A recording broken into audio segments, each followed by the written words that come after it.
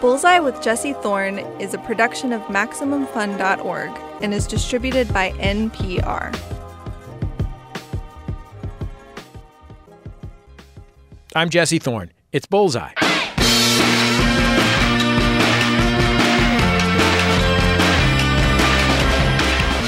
Tony Gonzalez was born and raised here where we make the show, in Southern California. He played football and basketball in high school in Huntington Beach. Then he went to college at UC Berkeley, where again he played both football and basketball, starting for both teams. When I was a kid in the Bay Area, he was playing forward for the Cal basketball team and tight end for the football team. He played tight end a little bit like a basketball player, and he played basketball kind of a lot like a football player, but exceptionally great at both sports. As his time in college ended, it started looking like professional sports was a real thing he could actually do. In 1997, he entered the NFL draft. He ended up playing 12 seasons for the Kansas City Chiefs, then another 5 seasons for the Falcons, an extraordinarily long NFL career. He ranks third in receptions in NFL history. When he finished playing, he went into TV. He's an analyst for Fox Sports, where you'll see him both Sundays and Thursdays, and he just launched his own podcast. It's called Wide Open. Every week he asks people in business, sports, and entertainment to talk about their journey to success. It's a show about becoming the best version of yourself, which he calls leveling up. Here's a clip from a recent episode with Jessica Alba. She's, of course, the star of many films, including Fantastic Four and Sin City, among others. In the episode, they talk about Jessica's childhood, which included a lot of health problems and economic hardships. She got her start as a child actor. In this clip, Tony and Jessica talk about what it's like to go to an audition. She made me read it over. They break your spirit. But she was nice. This lady was nice. And she looks at me on the way out and she puts her arms up like this. And I'm like, what? And she goes, come here. Give me a hug. Give me a hug. Because she could see I was just distraught. And I was really working hard on this. But I went out to the parking lot and I'm like, it's one of those, I didn't even start my car. I was just staring out the window for 20 minutes going, what the hell am I doing? Like, this is really, really tough. Yeah. I could only imagine as a child, but obviously you're better than me when it comes to that stuff. It's not, I don't know if I am. I think you just have to have a really hard, you build up a very, very tough shell.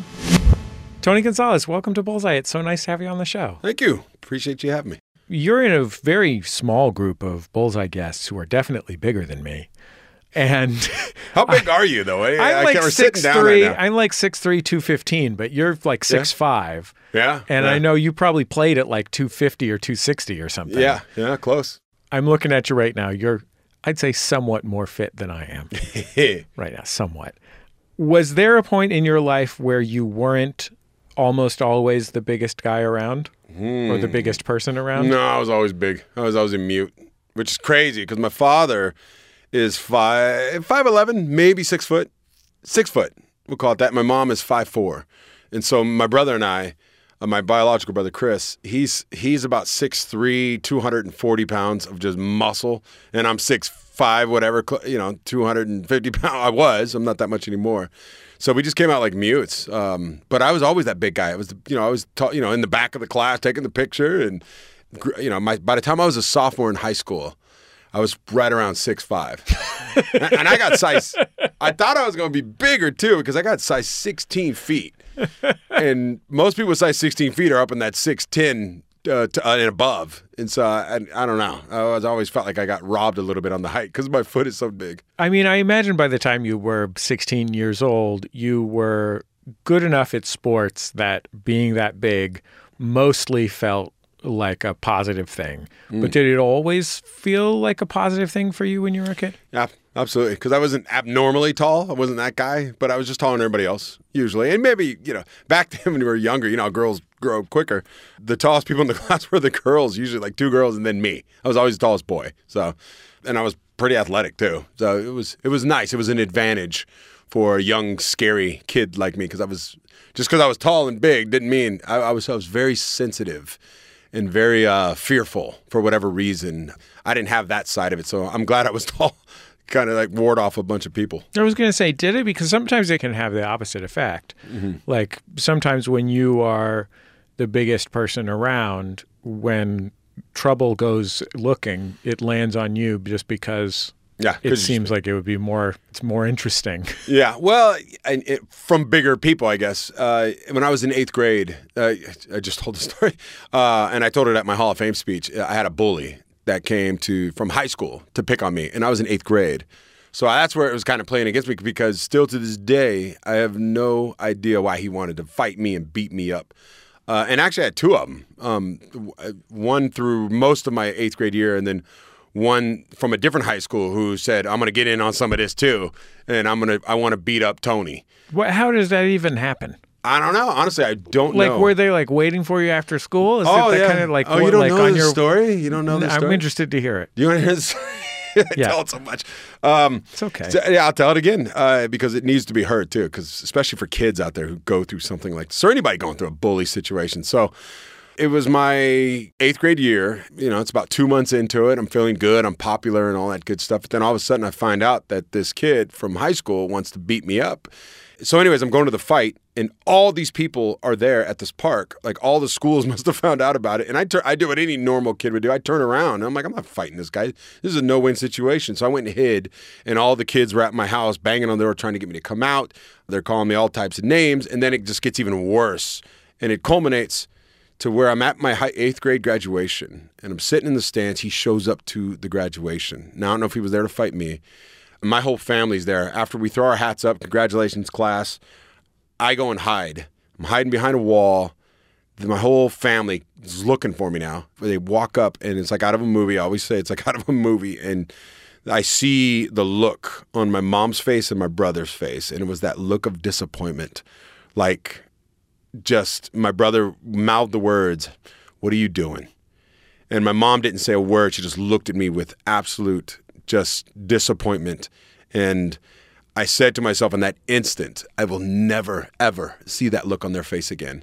And it changed my life just like that. In an instant, I was no longer going to let fear cripple me and run from any type of situation. I'm going to get it over with. If I have to take a butt whooping, then I'll take a butt whooping. But I'm going to face it right head on. And it changed my life. I went before that, I was also too, Pop Warner, I think people know me for football. I quit the first year because I wasn't good. And the second year, my mom made me play because she was like, "You're not quitting this year, Tony." I'll call me Anthony. Anthony, you're not quitting this time. But I still didn't play. You're supposed to get 6 plays back then in the 80s. And I didn't even get those 6 plays because it had nothing to do with talent, obviously.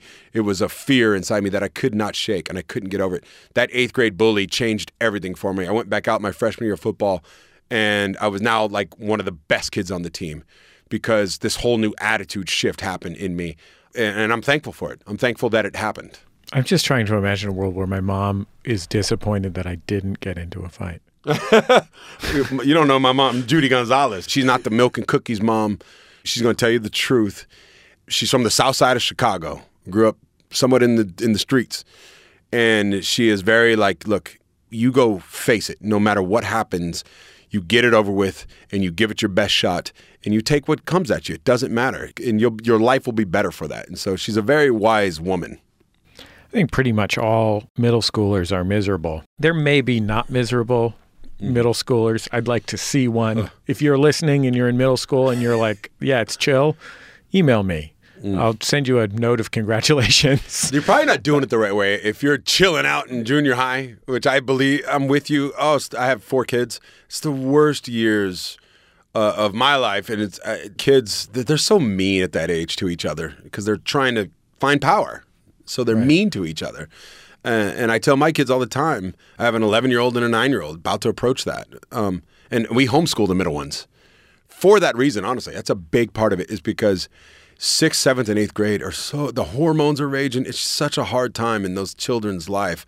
I kind of want that. Let me kind of guide you through that, and then we'll put you back in school when you get to high school. Besides that fight, what do you think you were scared about when you were that age? I was scared of speaking up, and that didn't stop in 8th grade. That was kind of carried with me all the way through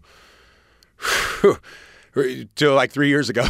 I was going to say, I read an article about you that suggested that you didn't address your team. I mean, you played in the NFL for what, like 15 years? Yeah, 17 years. 17 years, yeah. Most of that time, you were one of the best players in the league, and it wasn't until you retired that you addressed your team. I've never been on a professional football team. I get the impression that there's two categories of players that address the team.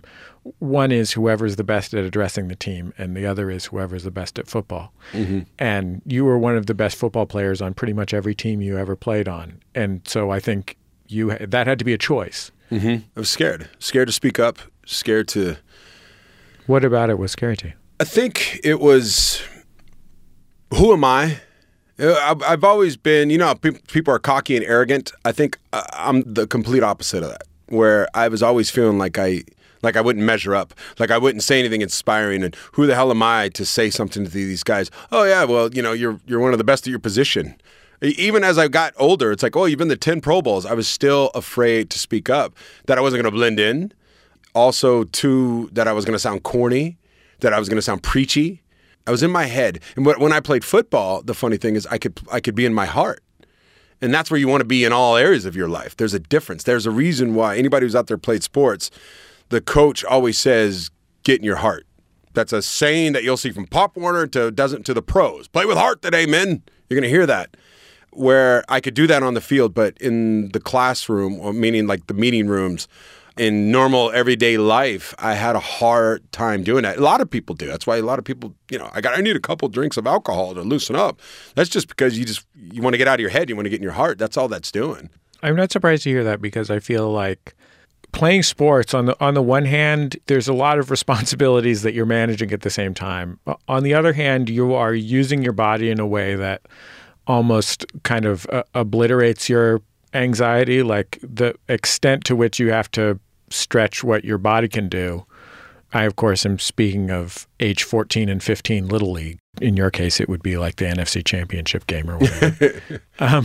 But like that act of being physical is something that you can just pour all those feelings into through that physical expression in a way that you can't when you are sitting around looking at a playbook or putting on your shoulder pads or whatever. Yeah, you think you would. And a lot of people, maybe they can, but as you level up, as you keep getting better, you can't just rely on that anymore. You can't rely on the physicality of it, because you're going to have to use your brain, and you're going to have to use your heart, and you're going to have to connect those two.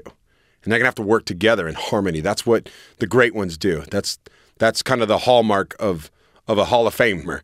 It's consistency, it's presence, it's getting out of your head, it's playing with your heart, it's fearlessness, it's fulfillment, it's passion. It's all these different words that we use to get ourselves going. But you have to be able to express that. And at the professional level, when everybody's equal to you, talent-wise, you can't just be like, oh, I'm stronger than you. No, you're not. Or, okay, or I'm faster than you. No, you're not. You're not the fastest guy anymore. Everybody in here runs a 4.3 or whatever. Everybody in here benches 400 pounds. Well, you're no longer special in that regard. And so that was one thing that took me a little while to figure that out when I got to the pros. In fact, I got by on talent and hard work. Don't get me wrong. When I say hard work, I did what was asked of me, but I never did extra work. There's a difference.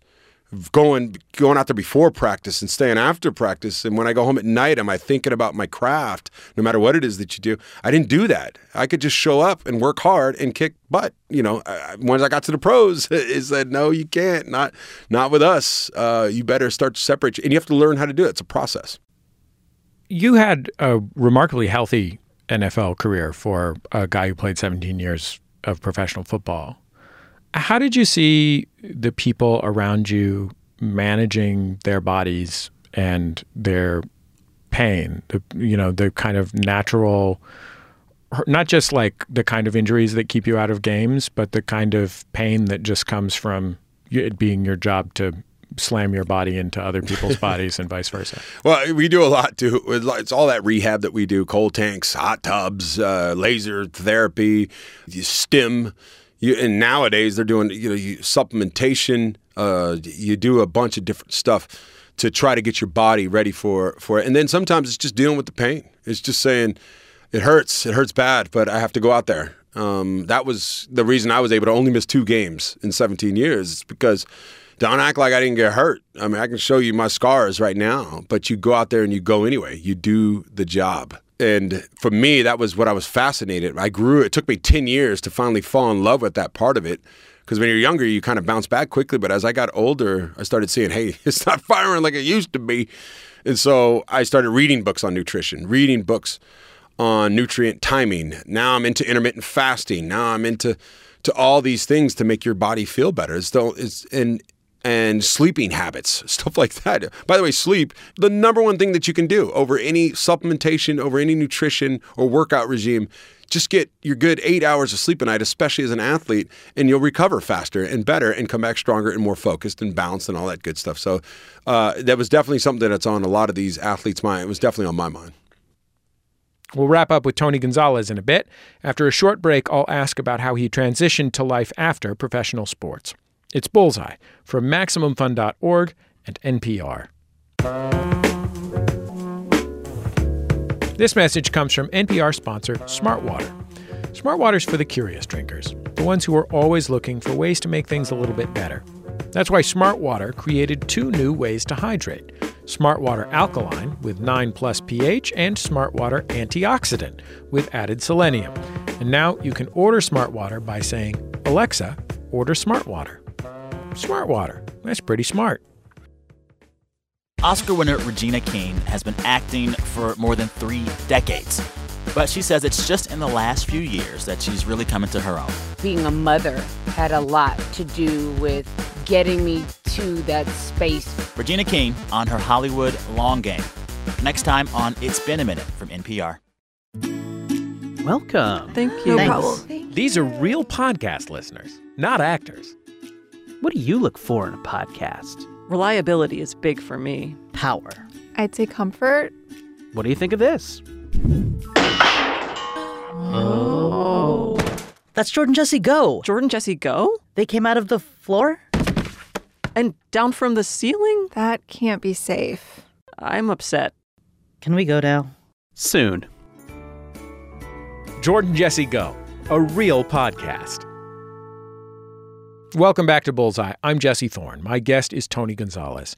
He is, of course, an NFL Hall of Fame tight end. He played for the Chiefs and Falcons and UC Berkeley. These days, he's an analyst on Fox Sports and the host of a brand new podcast called Wide Open with Tony Gonzalez. Let's get back into the interview. You were a tight end, and a tight end has 2 jobs. They're a sort of hybrid position in football. One of their big jobs is being at the end of the offensive line, blocking people who are rushing the quarterback or trying to tackle a ball carrier. The other is being a receiver, running in space. You loved route running, which is, the art of the path that the receiver takes. Yep. I have been watching professional football as a, casual football fan for 30 years, probably. And I could not tell you the difference between a well-run route and a poorly run route unless I was judging the outcome of the play. I was, well, he caught it, so it was probably good. It's all that matters. Right. But can you tell me like one technique or one difference that you worked very hard on that made a big impact on your route running? It was head fakes, throwing your head the opposite way of where you're about to go, the juke move type thing during the route running, and then getting in and out of a break. That's the most important part. I lost my speed as I got older, after 17 years, of course, and being a 37-year-old, 17-year vet, I'm not as fast as I was when I was 24 and 25. But I could still get out of a route, the quickness out of your route. And that was one thing that I worked on every single day. I was so conscious of coming out of a break. I would do it without a football being thrown to me. I would work on that 100 times a day. I would vision that. Vision was a big part of my preparation, still is. Closing your eyes, kind of in a meditative state, opening your heart and seeing the outcome before it happens. And I would always visualize myself coming out of a route as quickly and as explosively as possible. And then obviously catching the ball. But those 2 things, if you can give good head fakes and getting out of a break, you will play a long time and you will be a good football player. You dropped a lot of passes your first couple years in the league. Mm-hmm. Do you think that was a physical problem? Was there a technique that you weren't doing, or was it a mental problem? Mental. It was all mental. That's another thing that changed my life. talk about the bully situation. I talked about this in my Hall of Fame speech too, because it's important. Dropping 16 balls, leading the league in drop passes, getting benched twice. Best thing that ever happened to me. Because that forced, first of all, I never read before that. My brother sent me a book of Vince Lombardi quotes. Off of that book, I went out and bought Vince Lombardi's biography. And I started learning about excellence. And off of that, I went and bought Pat Riley's. I went and bought Phil Jackson's. Then I started learning about athletes. And off of that, I started learning about musicians. I started learning about anybody. It changed everything. It showed me that you can't show up and do what everybody else is doing and think you're going to be better. You can do that when you're younger, when you're more talented than everybody else. But at the professional ranks, it will catch up to you, especially as you get older and your skills start to diminish. And so I became obsessed with going out early and catching 100 balls before practice started. I never did this before. I started walking on the field with confidence, with knowing that I'm there and I'm great. It's kind of the thing, you talk yourself into greatness, where when the ball's in the air, when I was dropping all those balls, it was like, don't drop the ball, don't drop it, don't drop it. That's not the attitude you need to have. The attitude is, I got this. Here comes this ball, and I got it, and there's nothing you can do about it. Who's guarding me? Even if you're guarding me, I'm going to catch it over your head, and now I'm going to embarrass you a little bit. You have to have that type of attitude, and I never had that before. And I've learned that through movers and shakers, watching Michael Jordan when he warms up, or his attitude during a game, watching any great politician, whether you like them or not, the confidence that they have when they're up there giving their talks or their speech. A great CEO of a company, when he walks into that boardroom, he knows exactly what he wants and he knows what he's going for. It doesn't mean you have to be stubborn, but you still have to have an open heart. At least the great ones do. And that's what I always try to do. I had to learn and educate myself on what it means to be successful. Were you able to do that when you did something that disappointed yourself? Sure. Well, I think it taught me how to get through that. Because before I would beat myself up. And everybody knows, when you start going through that spiral of defeat, and me, I went through a depression. I started drinking every night, started just not caring. When was this? That second year in the league. I'd go home and I would lock myself in a room and drink, a bunch of mixed drinks and sit there and feel sorry for myself. And I got to get out of this. I got to get out of this funk. And you hit rock bottom, quote unquote, at least for me. And that was my rock bottom. I know a lot of people are like, you're playing pro football. You should be happy. It's like, no, I'm getting booed by the home crowd and getting benched and getting written up in the paper that he's a bust. He's on his way to being a bust. That kills me. It's never happened to me before. But like I said, it's good to go through those moments. I'm a fan of baseball, San Francisco Giants. My producer, Kevin, who's sitting a few feet from us, is a Los Angeles Dodgers fan. Mm-hmm. The Los Angeles Dodgers have won the National League West division 7 or 8 years in a row now. And the San Francisco Giants have won 3 World Series this decade. The Dodgers haven't won a World Series since the late 80s. And, well, on the one hand, I bring that up to taunt my producer. Mm-hmm. Get him. I also bring it up because the Dodgers have had many better teams than the Giants had the 3 years they won the World Series. And I don't think that, as much as I love the Giants, I don't think there was anything particularly special about those teams that won the World Series other than that they ended up winning the World Series, at least any more than the other teams they were playing. You know what I mean? Like, there was incredible players on both teams. There were incredible heart on both teams, so on and so forth. And I sometimes hear athletes talk about, like, all that matters is a championship. And I think, like, well, dude, there are 30 teams and your career is 10 years.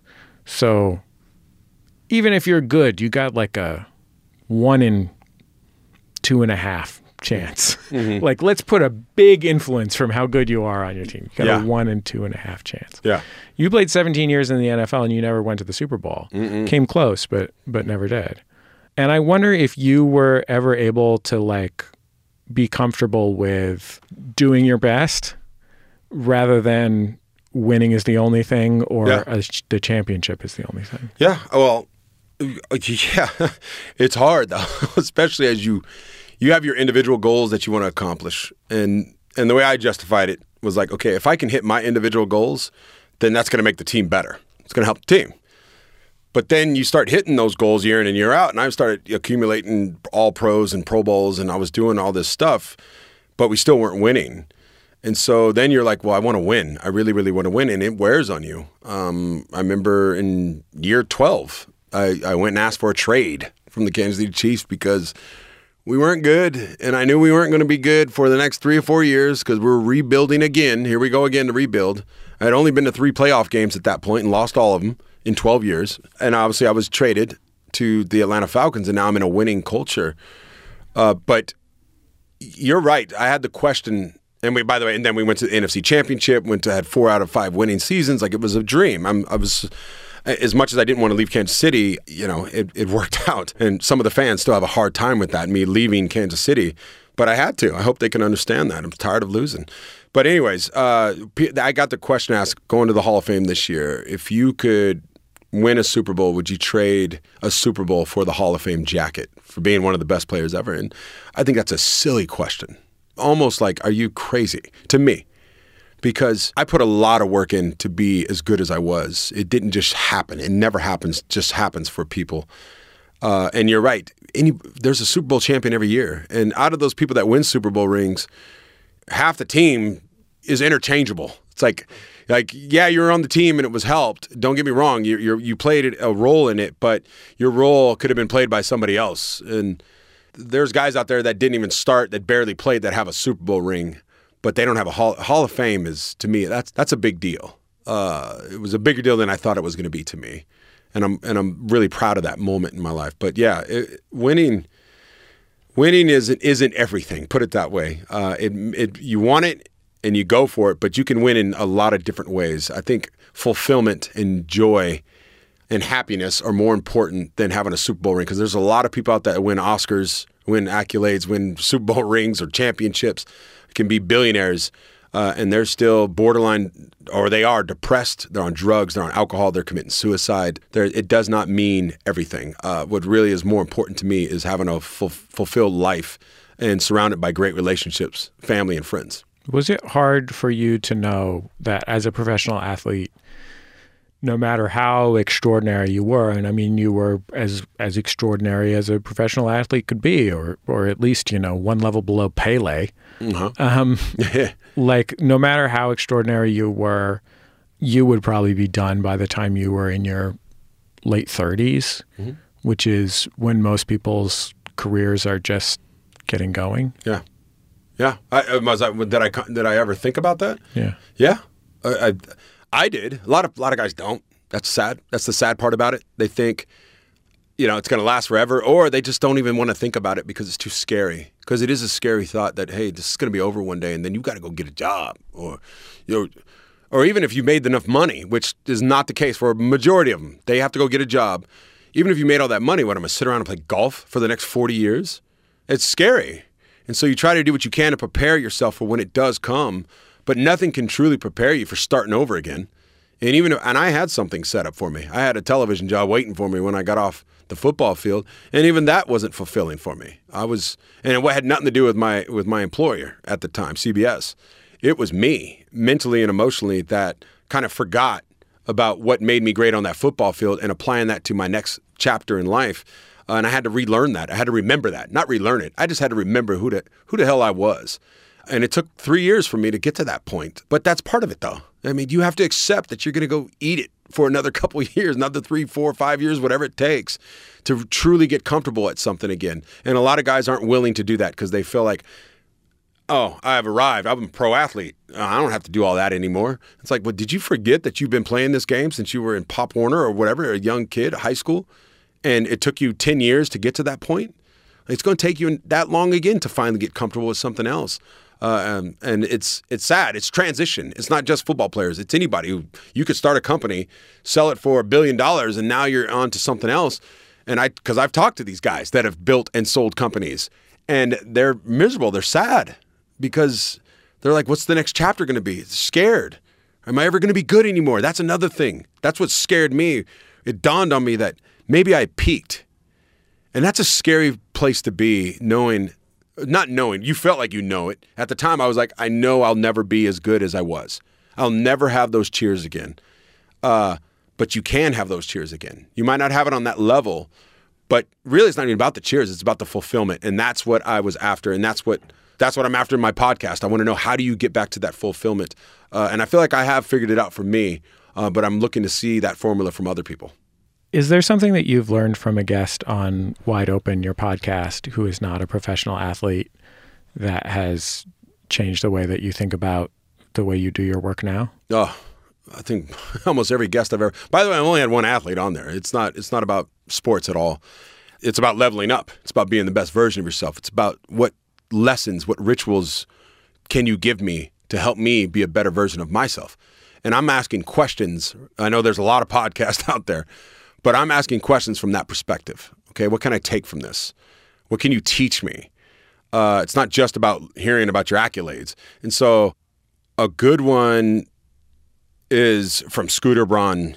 He's a well-known music manager. Justin Bieber. Pop stars, yeah. Yeah, all you Justin Bieber fans, you can thank Scooter, Ariana Grande, Taylor Swift's a little controversial over him.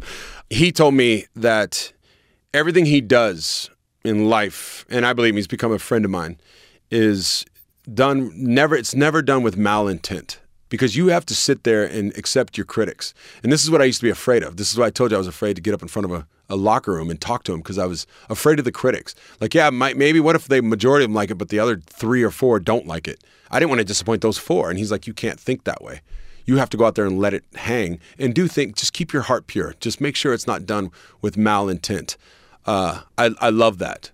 I love that. And then one thing, everybody I brought on so far has those moments of just defeat and being crushed by life, circumstance. And they learn from it, though. They all bounce back from it. They don't give up with it. They don't give up on that dream. They keep telling themselves how great they are and how good they're going to be. And they say, well, I'm going to figure out a different way. They're going to keep attacking it from different angles.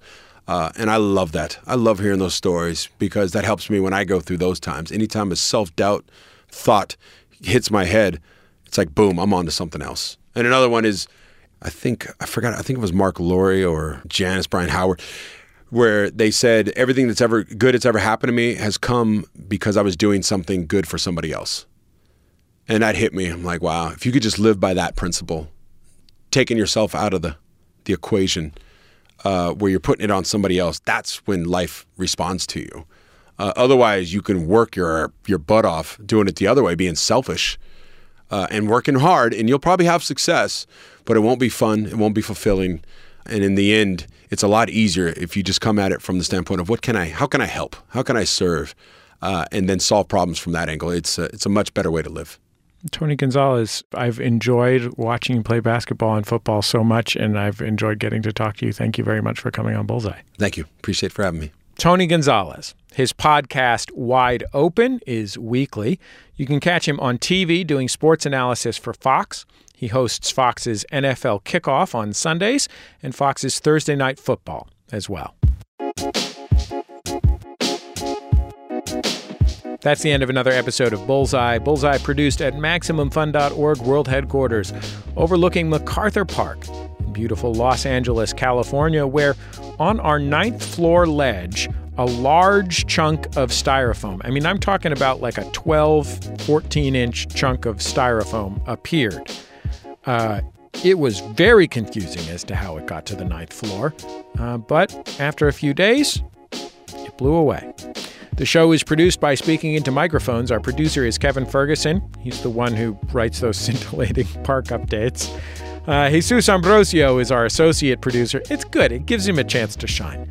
We get help from Casey O'Brien. Our production fellows are Jordan Cowling and Melissa Duenas.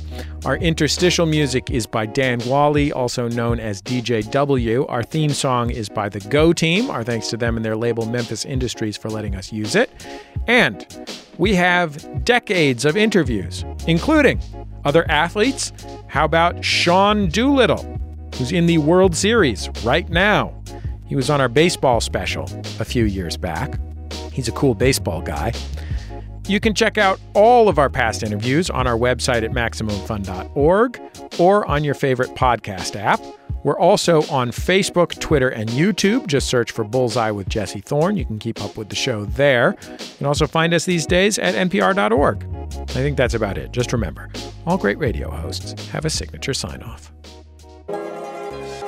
Bullseye with Jesse Thorne is a production of MaximumFun.org and is distributed by NPR.